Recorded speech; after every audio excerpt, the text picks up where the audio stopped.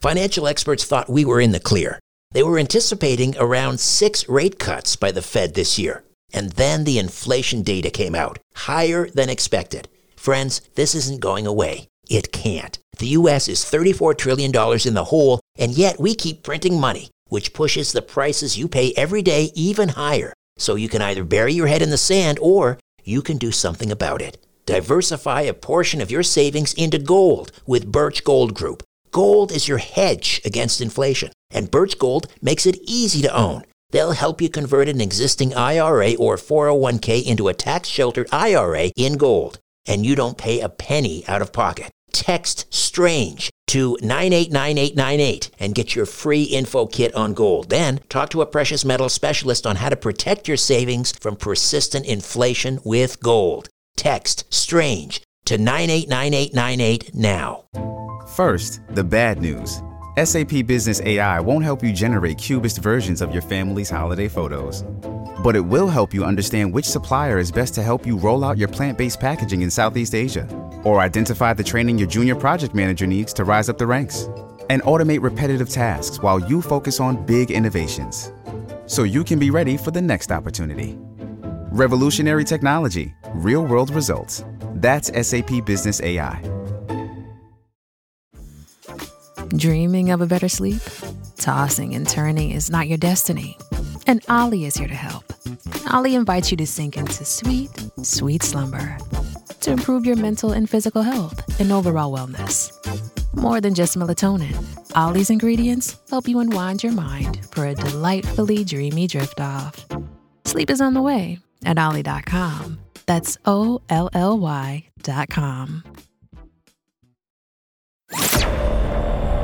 Richard Syrett's Strange Planet. Following the truth wherever it leads. Exposing evil and corruption and the secret machinations of powerful elites. Revealing the high strangeness beneath the surface of our supposed reality. Coming to you from the Great White North and his studio beneath the stairs. Here's Richard. We're going to speak with author and paranormal researcher Gare Allen, and he'll discuss how law enforcement and other first responders have experienced their share of paranormal encounters. That's so true. I've spoken to many police officers, law enforcement officials on this program, medical examiner, who have all had remarkable experiences with the supernatural. But as we know, they're not always willing to talk about their experiences. Gare is the author of 13 books, including the Amazon bestseller The Dead, a true paranormal story. Gare attended the Metaphysical Academy in Tampa, Florida during the mid-90s, which later inspired his series of short stories, 7 Lessons. That collection chronicles Gare's otherworldly experiences with reincarnation, astral projection, channeling, and divination. In 1999, Gare purchased a home that he soon found to be haunted by its former occupant.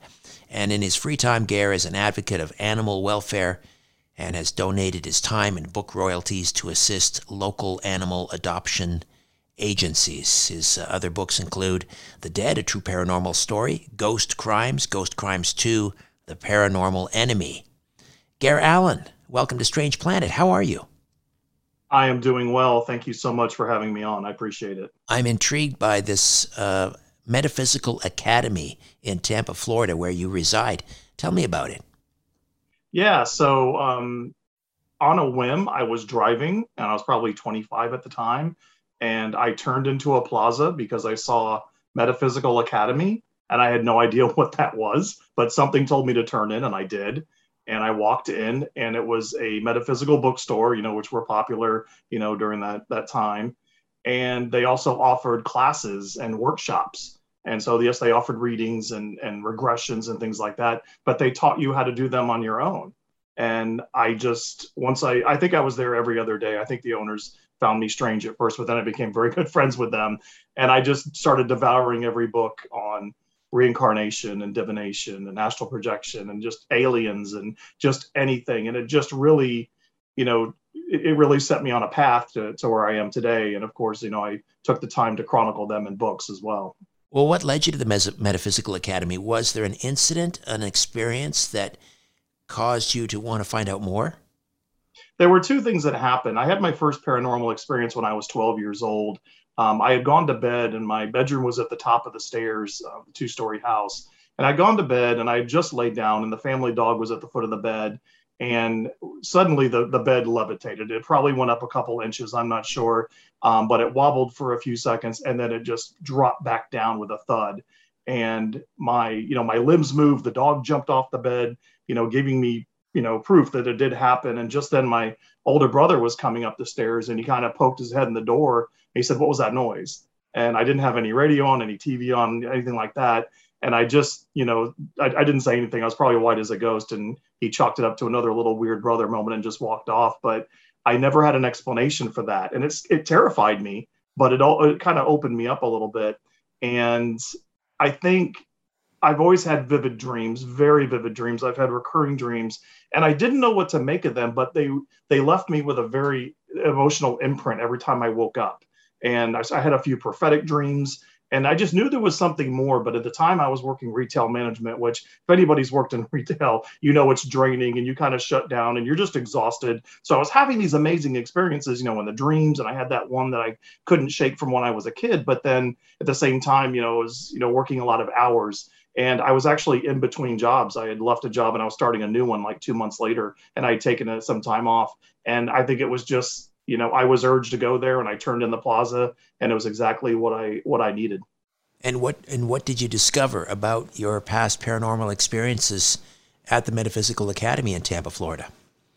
So I think the dream state, what I learned about the dream state was the subconscious is where your higher self, whether you want to call it your spirit guide or your soul, resides. And that's where they communicate with you.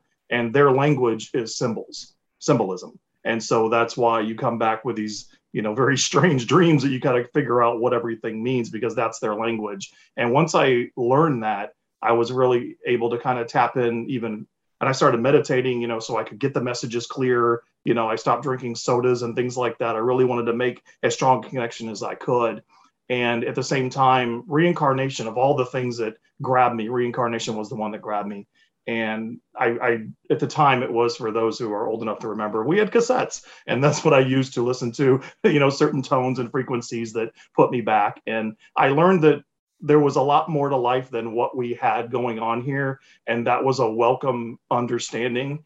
And it's something that I wanted to hear, having been doing a day-to-day grind of retail management. It kind of gave me a little bit of a purpose and a direction, as opposed to the mundane everyday life I'd been living, in a sense. So are you able to perform a past life regression on yourself? I was able to regress into two particular lives on my own. That was after having been regressed by a trained hypnotist at the academy. But it took months. I did it every single night, and I aligned my chakras. And like I said, I changed my diet. I really dedicated myself because I wanted to connect with this. And as it turns out, I had connected with somebody at the academy who had shared a past life, and I was able to get confirmation from them without me sharing my experiences. They shared theirs, which mirrored mine. And so there were a couple instances where I would get the proof at the same time. And what was so amazing about my experiences was things would happen, but then I would get confirmation that, I wasn't making it up, and there wasn't another explanation. And it was just an amazing time. It was probably 5 years I spent at the academy, and it was amazing. Can you tell me more about this confirmation you received? Yeah, so my most recent life was, and I had actually passed away in December of 68 in that life. And I was born in January of 69 into this one, but I was due in December. And I was late. But I had gotten in a motorcycle accident where I was paralyzed for the last 11 years of that life. And not only that, but a girlfriend of mine in that lifetime was on the back of the bike. And in that accident, she passed away. And I didn't know it, but she had her unborn child and that passed away as well. And for the majority of my life up until that point, I couldn't sleep with pajamas or blankets on. I was very claustrophobic about my legs, and I never thought anything of it. I just didn't sleep with covers on. And once I uncovered that life, I was able to then put blankets on and, wear pajamas if I wanted to, at night. But I tapped into this individual at the academy And I dreamt that he was that woman in the past life, which was very strange to me to mix the genders and everything, but I just knew it. And I even tapped into the names and I got the name Julia. And I'll never forget because he was an accomplished psychic. He unconsciously channeled his spirit guide. He was very dedicated to his craft. And one day we were talking and he's like, so did you see Julia? And I had dreamt about her the night before. And he did there were so many times where he would do things like that. And I knew he was psychic. He had done readings for me and other people. He was very well known. And I was like, wow, that's just too much. I mean, there's no way you could pick a random name. I didn't tell him I had dreamt about that lifetime the night before. And that was probably the strongest connection for me. Once you regressed and experienced your life and death prior to your present incarnation, and you realized that you had perished, or you were paralyzed in a motorcycle accident, and that would explain some issues you were having with your legs. Did that immediately resolve the issue with your legs? It did. It immediately went away. But what it didn't resolve was I tapped into a lot of other lifetimes, which, kind of seemed mundane and simple. But it was nothing spectacular, but there was a common theme. So in one, I was a soldier who was captured. I was thrown into an underground jail, literally starved to death and left to die by myself. As another one, I was a little slave girl. I was sold off and I became sick. And so they put me in a room until I died alone. And there was this common theme of me being alone. And so it didn't hit me until later because I really love being in my downtime. I love being alone. And I love people too, don't get me wrong. But I mean, there's nothing like being alone and on my own. But I really struggled with crowds. I struggled if I were to have a big meeting at work and we went to a trade show, there were thousands of people. I mean, I was out of my mind. And I didn't put it together. I didn't connect it until probably it was my early 40s. And then I was like, wow. And that anxiety that I didn't realize was an anxiety at the time, it's not completely gone, but it's about 75% gone because I realized where it came from. So I'd read a lot of books like Brian Weiss, Many Lives, Many Masters, where, he says, hey, these people regress back. They understood where their issues came from. And in that there was healing.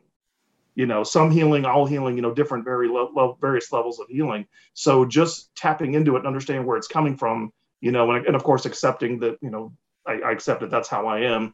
I think that really just helped me kind of move past some stuff and, which is fantastic.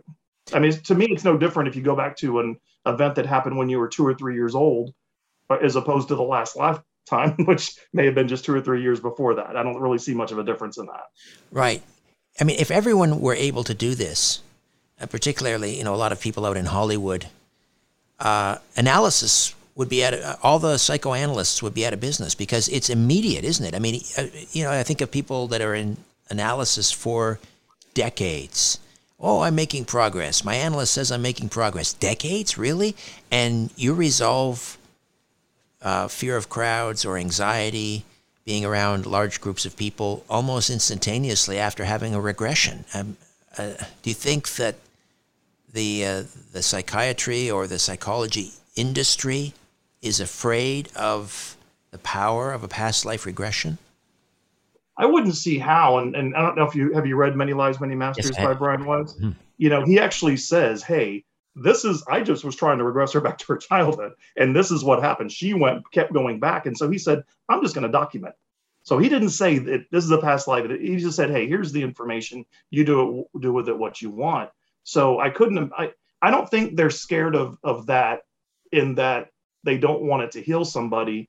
They don't want that to be their method because it's still not accepted out there. I think that's more of a, hey, I don't want to do it. But the more you tap in, and it's funny, I had an uncle who had a motorcycle, and I was terrified of the motorcycle. And I thought it was because it was loud.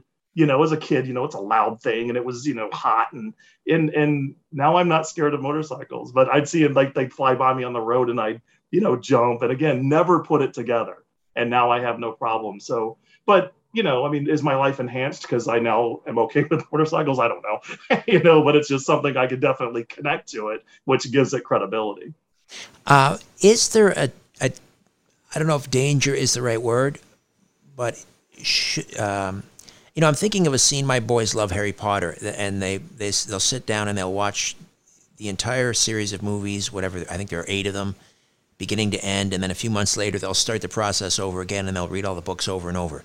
And I remember a particular scene where Harry Potter is sitting in front of this magical mirror at Hogwarts, and the headmaster, who's a wizard, Dumbledore, sort of cautions him because Harry Potter looks into the mirror and he sees his parents, and he cautions him. He says, that can be a trap because you're living in the past, and you see it's a remarkable mirror, and you can see all of these things, and you're transfixed by it. But is there a cautionary tale here for people to get into this trap of experiencing their past lives, and it almost becomes like an amusement ride, and they spend so much time doing that they stop living their life forward? Yeah, it's a good question because I think, and again, I'm not medically trained to offer advice, but I would assume that if I were in a session where somebody were talking to me about working through past issues, whether it's early in life or a past life, one of the last parts would be to release. Now that you've identified it, you know where it came from, and you know what happened. Let's say you had a trauma as a young child. Now you release it. That's the key part, is working through it to release it. And I'll tell you, the other lives I tapped into, they were like, okay, this happened, okay, got it. But this one where I was paralyzed, it was over and over. I was there. And I think it was because, I don't know if it was the most recent or because of the most traumatic, but I brought it in with me in this particular incarnation. And there was that last 11 years, I was wheelchair bound and, under the influence of whatever I was taking. It was not a happy existence. And then there was also my ex-girlfriend's cat. I had to take care of the cat, which was a constant reminder every day of Julia. And it was this, and I wrote about it. So I had to channel that emotion. And, so to your point, I don't remember consciously saying, well, I got to keep this at bay. I can't let that come into this lifetime. That, it was probably addiction, because like I said, it was a very miserable existence the last 11 years. So yeah, I can see where you'd get caught back up in that, just as you would a past self from this lifetime, that you move past something. So yeah, and I learned to release it later on, and it was more so I just didn't have contact with the people that I connected with that lifetime. And then I wrote about it. This is what happened to me, and then I wrote it in a fictional narrative as well to kind of work through it, and that became how I worked through it, I guess. Did you get any answers at the Metaphysical Academy about your experience in bed at the age of 12 when your bed started to levitate? So I have a theory. So the other part of that story is back when I was 12 years old, I was into Ozzy Osbourne at the time and heavy metal, and that was my music. And I had a tapestry that I'd gotten at the fair. I'll never forget it because my parents hated it. And it was tacked up on the wall with, 4 tacks, and it had a giant pentagram. And then, of course, all the little Ozzy symbols everywhere, because that was all over his album covers. And when I researched the next morning, I was trying to figure out what happened with my bed. The tapestry was off the wall, but the tacks were still there. And it was underneath the bed. And I just thought that was super strange. But my brother's messing with me. That happened a lot because I was the middle child. So I just, chalked it up to that. But in hindsight, I'm thinking back, I've learned now that pentagrams, if a certain way, they can protect you. Another certain way drawn, they can open up a portal and let something through. And I'm not sure that wasn't the case in that situation, that something came through. And that's kind of where I landed on that. And, there was some stuff going on, it was a good childhood, but, there was some negativity in the house too. So I'm not sure that didn't kind of, bring up some stuff as well. All right, Garrett, we're going to take a quick time out, come back, and continue this fascinating conversation.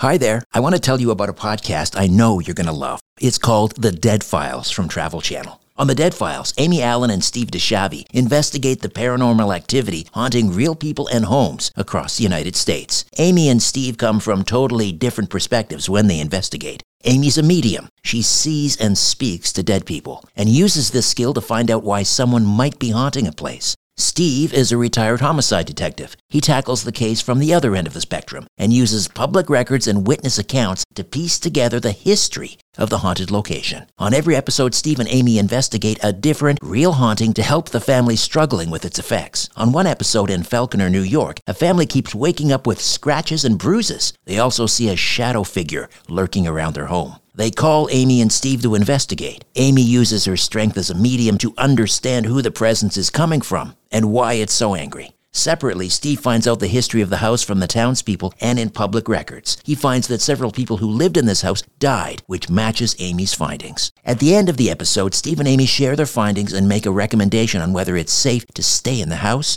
or time to get out. There are so many crazy stories on the Dead Files, and what's interesting about Amy and Steve is that they investigate the hauntings from two totally different perspectives. You listen to my podcast because you love tales of the paranormal, but if you want more, listen to the Dead Files wherever you get your podcasts.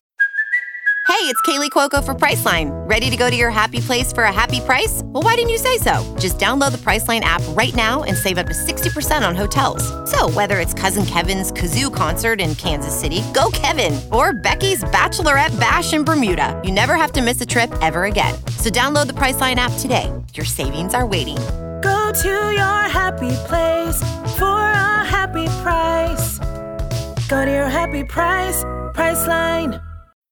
Making everyone happy on vacation isn't easy, but you know what is? Going to Aruba. All you have to do is walk out your door to find pristine pools, relaxing white sand beaches, and an island teeming with outdoor activities that'll put a smile on any face. You won't just feel great, you'll all feel great, filled with a calmer, more peaceful vibe that radiates Aruba's warmth. And the best part is, it never fades. That's the Aruba effect. Plan your family trip at Aruba.com.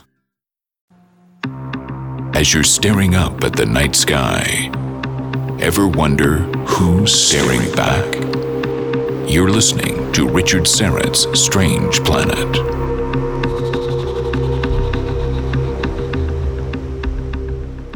And we're back with Gare Allen, the author of Ghost Crimes 2, The Paranormal Enemy. We're talking about first responders and their encounters with the paranormal and why they're often reluctant to speak about these things publicly. I think it makes sense why they would be. When I think of police, for example, I don't necessarily think of people that are interested in the paranormal initially until maybe it happens to them. They tend to be stoic, the type of people that keep their emotions kind of pent up inside, and that can be problematic, as we know. How did you begin to research this topic of first responders and their paranormal experiences? Because I mean that's quite an undertaking. You're right at the outset. You're dealing with people that are reluctant to talk to you at all. Yeah. So what happened was I had written you said before I'm into animal welfare, so there's no less than 2 or 3 rescue dogs in my house at any time. But I'd written a book for a local group, and I had collected adoption stories from this particular group from the pet parents, and I think I had 42 stories and hundreds of pictures. I put it together and I sold it, and then the proceeds went to this group. And so it was a great success for me here in Tampa, and my hopes were that somebody in every city around the country would do that for a local group, and that would catch on. So my thought process was, because I came up with the title Ghost Crimes for my next book, and I really liked the title. And as I was playing with it, I said, wow, you think about someone shows up and they say, oh, no, there's domestic disturbance and, someone's been abused. And they say, no, they didn't do it. It was a ghost. A ghost did it. They come up with whatever excuse, right? And I thought that was pretty funny to hear. And I thought, maybe I'll collect stories from, first responders about their experiences and put it together like I had did the adoption book. And then I put a message on my website, and I got a few stories here and there. And the ones that direct messaged me, though, were like, hey, I got a couple stories. I'm like, great. And so I started taking stories in. But one was a detective who had retired, and he was a very reluctant experiencer of these things. And he didn't want to experience what he went to. And he just said, hey, I'm going to tell you what happened. It was dark. And he was already in a dark place, having lost his love of his life. And just after college, he never recovered from that. He was sort of your typical overweight, worked too many hours detective, saw some awful things, which just weighed on him. He drank to try to get it out of his head, ate terribly, and just that went on for many, many years until he retired. So when I heard all his stories, and I said, I can't just plop these in there. They're too heavy. There's too much in there. And, somebody seeing a ghost and then somebody walking into a satanic ritual. It's like, how am I going to balance that out in the book? So I decided to write a fictional story, which became Ghost Crimes, using those stories weaved into the narrative. And it also gave me an opportunity to have these characters not only say what happened to them, but go through some healing as well. And so that's kind of how it came together. But once I talked to somebody, they said, oh yeah, and this happened. And then they would pass, the website on to somebody else. But it was always, even though they were willing to tell me some things, it was through direct message. Nobody wanted to get on the phone. Nobody wanted to talk about names. A lot of nurses, a lot of people that work in, long care facility, places like that. A friend of mine, his wife is a nurse, she worked the graveyard shift. So she had a few stories too. And that's kind of how it started. Were you suddenly cast in the role of the confessor? They wanted to unburden themselves, and you became that guy? I think once they realized somebody wasn't laughing at them and they were able to just, release it and say, hey, here's what happened. And sometimes they'd be like, what do you think that is? And it's like, I'm no expert. I can tell you what happened to me, but I can tell you how to protect yourself, because the last thing you want to do is bring something home. But again, the what these folks see and endure. And I have a mad respect for first responders in any position or vocation that takes care of people. But especially the first responders, they leave their houses and they put themselves in danger for strangers. And we just have to recognize that. We have to support that. And what they see, it's got to be just very difficult to reconcile. It's probably very hard not to bring that home to their families and that sort of thing. But it's one thing you say, okay, people are awful. I saw somebody do this, but they're like, something happened and I can't even blame it on people because I don't even know what happened. This was weird out there.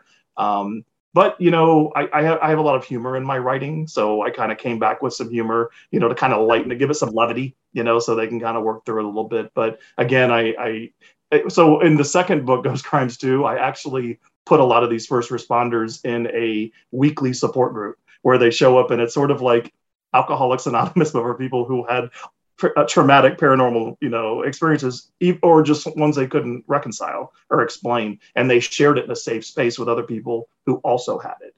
And I have that detective sort of helping them heal in that way. Right. And these are based on true stories, though, right? So the actual incidents are based on the true stories, yeah. Right? So, but it's a fictional narrative. I created characters to string that along. Right. So can you share a couple of stories from Ghost Crimes 2, The Paranormal Enemy? Yeah. So, this one was rough, and this poor lad is a younger guy too. So he shows up. He responds to a child being abused, is the call and the report. And he shows up with another officer, and they go inside. And the mother is screaming, help my child, and they go into a bedroom, and this young boy is literally he's about 10 feet up on the wall, and he's being held there by an unseen force. Oh. And he said he thought it was around his neck because the neck looked very thin, like it was being pressed in. His arm was broken, and it was sort of just dangling there like a noodle. The poor child is trying to scream for help. And one of them just left. They saw that and walked away. They couldn't handle it. And he said he doesn't know why, but something told him to take his cross off his necklace. And he ran up and he kind of slapped it on the kid on the wall. And just as he did, the kid was released and fell down. And he was able to, get him care and everything. And he had no idea what, why, how. He just wrote. The kid was, he wrote what he could, but no one ever questioned it. And that was the other thing. I was going to ask you, how do you write a report? Yeah. And as I told him, and he said, well, something happened where he was pinned against the wall. And, you don't put that he was 10 feet up on the wall, right? He was pinned against the wall. We don't know why. It was a seizure. So he was up against the wall. You try and figure out what it could be, because you should look for the rational explanation first, right? That's how we're wired. So anyway, he goes home and he's pretty exhausted, and he has a dream where he's pinned against the wall by an unseen force, and his legs are dangling and they got him by the neck, and the unseen entity says, you don't have a cross to save you now. And he wakes up and he's on the floor underneath the wall where he had dreamt he had been held up. And in the book, I have one of the people in the group say, what'd you do next? And he said, I went and got across. Smart plan. Yeah. Wow. So that one was pretty, yeah. And I could tell that, the beginning of the story was slow and then the end of the story got real fast because he wanted to get to the part where, but then I got protection, and he hasn't had any issues, or he hadn't had any issues since when we discussed it.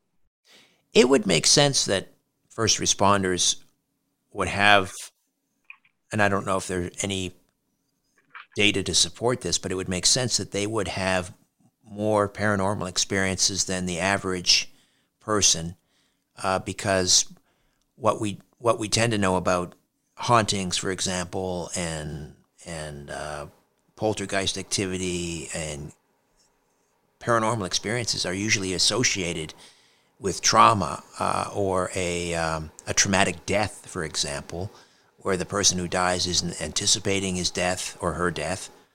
Or am I wrong? Or is there any data to suggest that first responders have are overrepresented in terms of having paranormal experiences?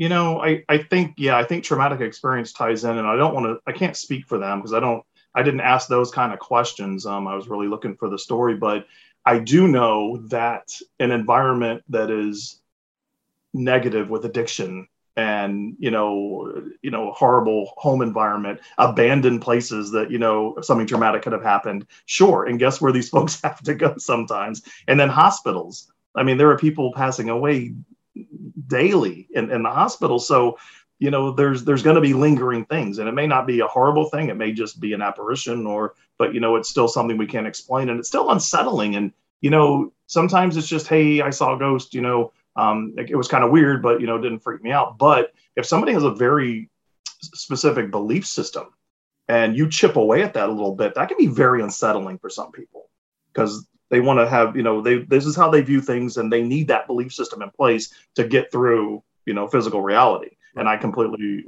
can connect with that. Or it could also be faith affirming, I suppose, if you believe in an afterlife. This has always somewhat puzzled me as to why the church, I'm an Orthodox Christian, why it doesn't embrace things like people, who have a near-death experience. Why they don't embrace that? Why they tend to be embarrassed by it? It's affirming the existence of the soul, I believe. Why do you suppose religious institutions have a problem with that? I guess because, and again, someone's not going to like this, but probably because they can't control what's going to be said, is my guess. And the other part of that is if I died for a minute and came back, and you died for a minute and came back, we probably have very different experiences. They might have some similarities, but you may see someone you want to see, and I may not. I may tap into something darker that happened to come home with me that day. I don't know, and so I think you don't know what you're going to see, but the white light, loved ones, that's definitely prevalent out there when people talk about, either about to pass or passing over and coming back. Back with more of our conversation right after these.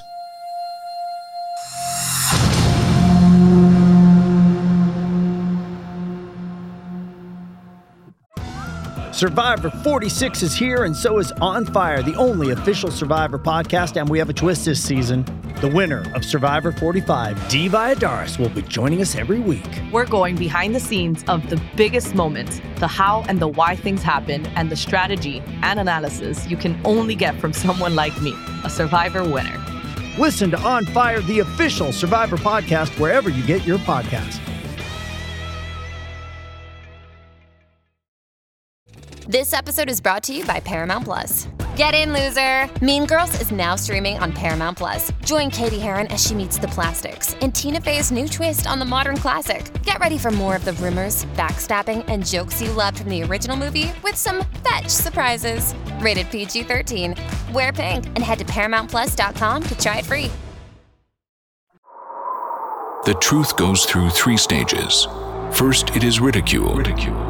Second, it is violently opposed. Third, it is accepted as self-evident. You're listening to Richard Syrett's Strange Planet. Just hanging out here with Gare Allen, joining us from Tampa, Florida.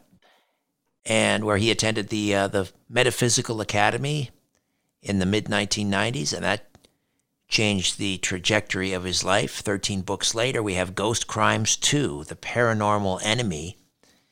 And why is it called The Paranormal Enemy in the subtitle, Gare?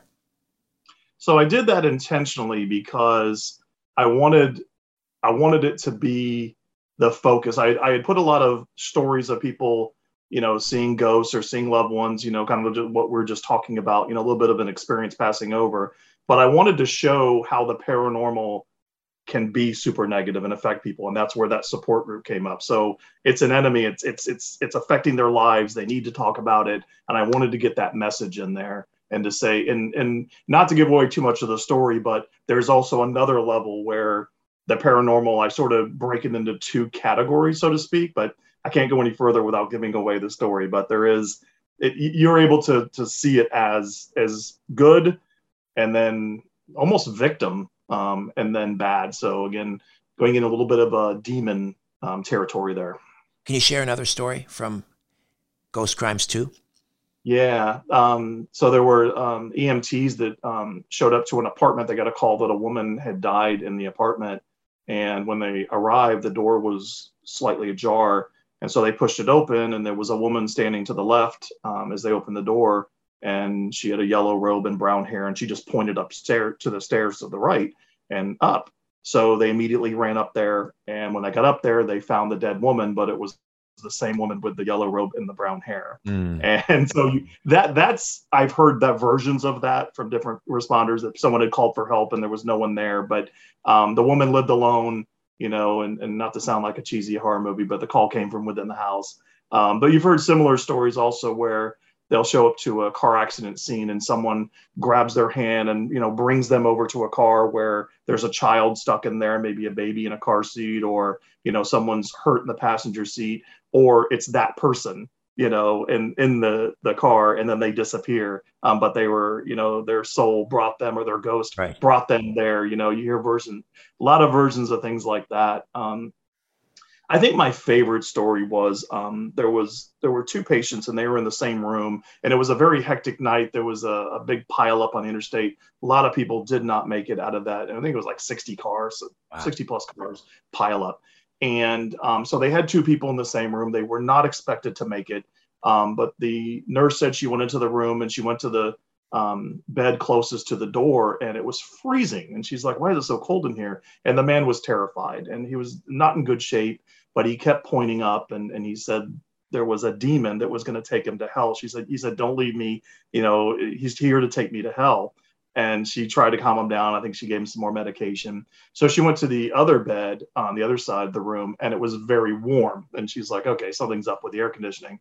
And this was a very calm man who was not in good shape either, was not expected to make it, but he was very calm, and he had overheard what they said. But he said, "I have an angel here to take me to heaven." So she's like, "Okay." And he had a cross on, and she's like, "Okay, these guys they realize they're not going to make it." So they're both clinging to their belief of what happens after they pass. So they both did pass. So she said several months went by, and she pretty much forgot about it. And there was an elderly woman who was checked into that same room, and she was in the bed closest to the door. So she went in there because the woman had called them, and she said, "What do you need?" And she says, "Well, I'm not in the right place." And she said, "No, ma'am, you're in the right room." And she goes, "No, you don't understand. I'm supposed to be in the bed with the angel." Wow. And that whole experience came flooding back to her. And it was like, wow, just wow. Yeah. So I think when you're on the brink, I think that world starts to really open up to you. And I don't know, I don't want to be insensitive, and and it's not right to say, "Oh, someone's about to pass. Let me see what I can find out about what they're experiencing." That's not right. I don't want to be someone that does that, but it is interesting to hear, those things in those moments. How about for you personally? Do you have, you mentioned the incident when you were 12 and some past life experiences, but do you have more than the average amount of whatever that means? I don't know what average is. Do you have a lot of paranormal experiences? Unfortunately, I do, and luckily, most of them are what I call, and again, I'm older and wiser now, but back in the day, if my keys were missing, or something fell or something flew across the room, I'd call it a parlor trick. I just antagonized him because that's a smart thing to do, right? So, but I was like, what is this? Parlor tricks, right? If you can, there's a great meme out there. It says, if you can throw stuff across the room, you can pick up a broom, right? Help me out. Let's clean the house a little bit. But I've had a couple experiences, and as of late, I tend to bring things home, and I have my house secure. I do a sea salt holy water barrier, which I know sounds crazy, but it keeps out the negativity. But sometimes ghosts aren't negative. They're just people that have passed over that haven't moved on, and they'll come home. But recently I was looking to move, so I was looking at houses, and I was in a house, and the people had lived there for 60 years. The husband had literally built it from the ground up. I mean, everything was his hard work. And I could just tell that was not my house. I don't think they wanted me to. I got that feeling like I shouldn't be there. And I just had a feeling that the wife was like, don't buy my house. I don't want you to buy it. I'm like, okay. And anyway, I didn't think anything of it. And that night I get up in the middle of the night and I go to the bathroom, and a towel that's sitting on the counter literally flies in front of me the second I walk in the room. And I reached out to Michael Robichaud, who's a modern day shaman, and he does remote cleansings. And I said, hey, can you just check out my house? Because I think something's up. I didn't tell him anything else. And the next day he said, yeah, you had something in there. No big deal. I took care of it. He goes, it was an older woman. And I was like, and that was it. No, angry. No, it was just an older woman. And it kind of fit with what I thought. So I have a lot of things like that happen. When I bought that house I live in now, I didn't know it, but the person had committed suicide in the house 4 months prior. In real estate, isn't there a law that real estate agents have to divulge that kind of information? So I called my realtor, and unfortunately, Florida does not. In some states, there is a law, but of course, here in Florida, we just let everything ride here, But I said, didn't you have, legally, didn't you have to tell me that? And she said no. And I said, well, ethically, don't you think you should have? And she didn't say anything. So, but what was really terrifying about it, and this is what I write about in The Dead, is so I have the ghost of this person who shot himself in the front bedroom, but they had also found an altar that he had been practicing. They wasn't sure if it was voodoo or like Santeria, but it was something very dark, and he had brought something dark in there. So through psychics and this modern day shaman, I determined that I had two. I had the ghost of the man that passed, and I had this very, very dark entity. And so I had a lot of experiences, and one where it actually manifested in my bedroom, and that was the most terrifying experience. That made the bed look like a carnival ride. That was nothing. And I was an adult. Yeah. Can you just entity? What did it look like? So it was really weird. I was very agitated. And that's the thing is I will react to things and I won't realize I'm reacting to things. So like people say, oh, you can sense negativity. It's like, I do sense that stuff. I just never put it together. I don't know. I feel like a dunce sometimes, but I'm like, oh, that's why I was upset. There was a demon in the room. But anyway, normal biasy. It's normal biasy, right? When there's a traumatic event or something unsettling, we look for the prosaic explanation and we cling to that because, to contemplate the other is kind of unsettling. Yeah, and my family and friends pick on me. They're like, not everything's a ghost. I'm like, okay, but a lot of it is, I'm telling you. But I went to bed and I was very agitated. I couldn't sleep. I kept tossing and turning, and I had my shirt off, and I was lying on my side, and I felt two fingers push into my ribs, but they pushed with such force that it rocked my body. And I turned around, and then I immediately was in sleep paralysis. And I remember thinking I must be dreaming, but I hadn't fallen asleep yet. And the next thing I know, there's this face, and it's burnt, and yellow eyes, and very wiry beard on the chin, hairs on the chin. And it was just awful. In the back, I could see like what I thought was a tail kind of behind it. And I'm just frozen. And again, it was probably a few seconds. It felt like an eternity. And it was like looking at me strange, like studying me. And I'm just like, can't move. And one of the whiskers actually touched me. And in that second, I came out of it. And it flew out of the room. And all three of my dogs jumped off the bed and ran after it. So I don't know if they didn't see it, if they were paralyzed like I was as well. But they literally chased this thing to the front bedroom where the door then slammed shut. Dear Lord. And I'm like, I'm going to guess that was the thing that was conjured or brought in from. Yeah. So it took a couple months, and I pulled every trick out of the book. But finally, we were able to banish it. My friend Michael Robichaud was able to get rid of it for me. Every trick. Well, can you tell us maybe one trick, one quiver, one arrow in our quiver we might use if Visitation like that? So there was a very long incantation that I did with my psychic friend at the time, and we went through the house, and then we did the holy water, we did the sea salt, we did the white candle, and you're swirling it, and the energy is going up through the candle and out. We put half-cut lemons at all four corners of the room, and that they're supposed to absorb them and become black. And I left them in there for a week, and they never absorbed the negativity. And what was and I had three psychics. So the one was a friend of mine, and I was like, I need somebody unbiased. I need someone who knows nothing about the house to come in here and tell me what they're seeing. And they said, yeah, you got something pretty bad, and it's hiding. It is in a corner in that closet in that bedroom. And when they would come in my house, they would literally come in and their eyes would go right to that bedroom. And this is Florida. I closed the air conditioning vent in there, and it stayed cold.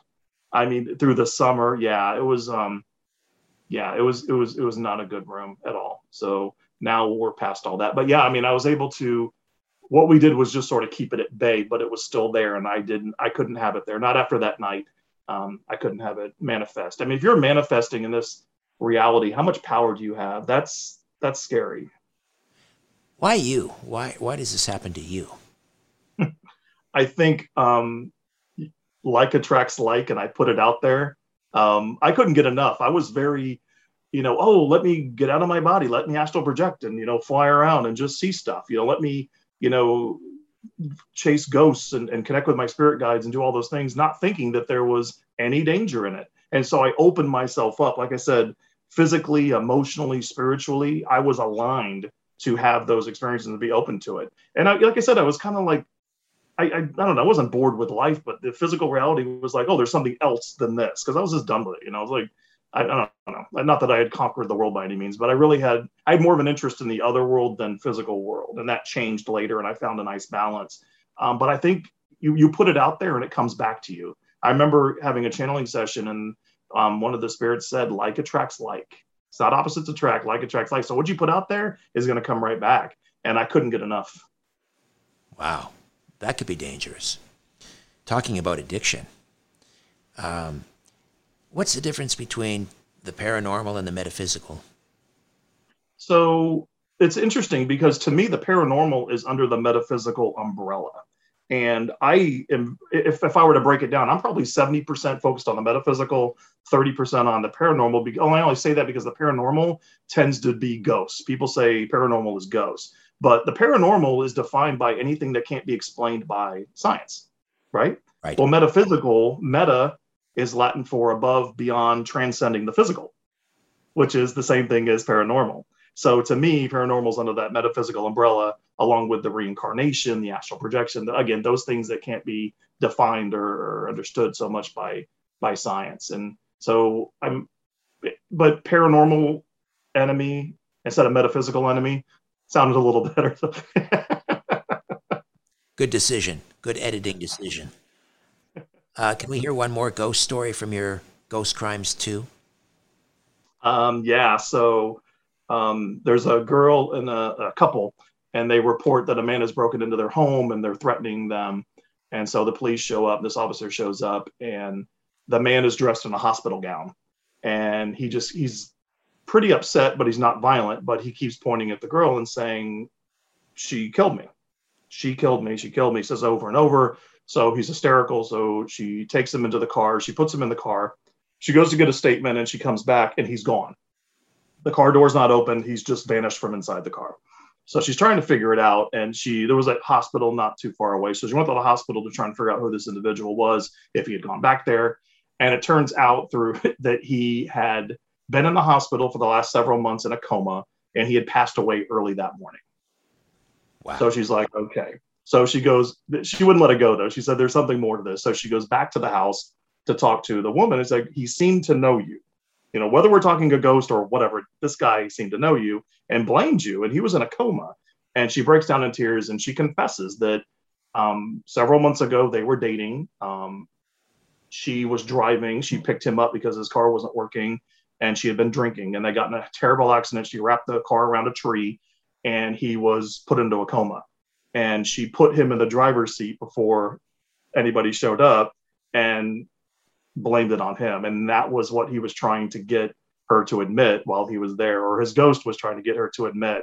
And that story was huge because the closure for, well, she needed to get past that she lied, but his family needed to understand exactly what happened. It was not his fault. He did not drive drunk, you know, and again, it was a horrific thing, but at least they understand exactly what really happened. And she was able to provide that.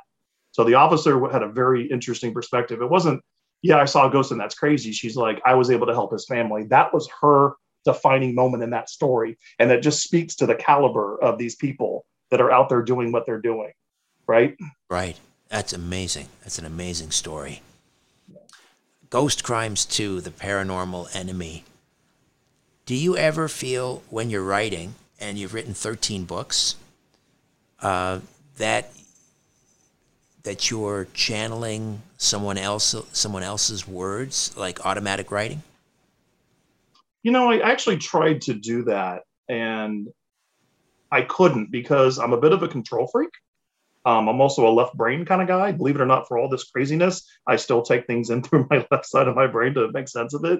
But no, I have a lot of control in my writing, and I use the people that I know. So if I have to write about a 16-year-old girl, I just channel my niece. You know, I tap into my niece here. But I have been given storylines. I've seen characters do things that I did not intend for them. So when I write an outline, it's hilarious because I love to go back and look at it when I'm done and to see how far off the reservation I actually went with these characters. And I believe the characters organically became what they're going to become. So I think through that process, they're kind of like inserting thoughts or sending the character that way. But I'm blissfully unaware of the process. And so I'm able to allow it because I'm a control freak. I think they know that, you know, they can't nudge me. They got to just sort of like send it through me without me knowing. So my guides have learned to work with me over the years.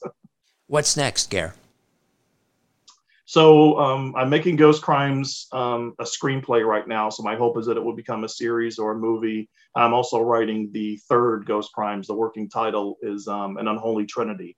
So I've got the outline for that now as well. Fantastic. And the website, gareallen.com, G-A-R-E, Allen, A-L-L-E-N, gareallen.com. A great pleasure meeting you. I enjoyed our conversation, Gare. Thank you so much. I did. Thank you so much. A new Richard Syrett's Strange Planet drops every Monday, Wednesday, and Friday. Subscribe at strangeplanetpodcast.com.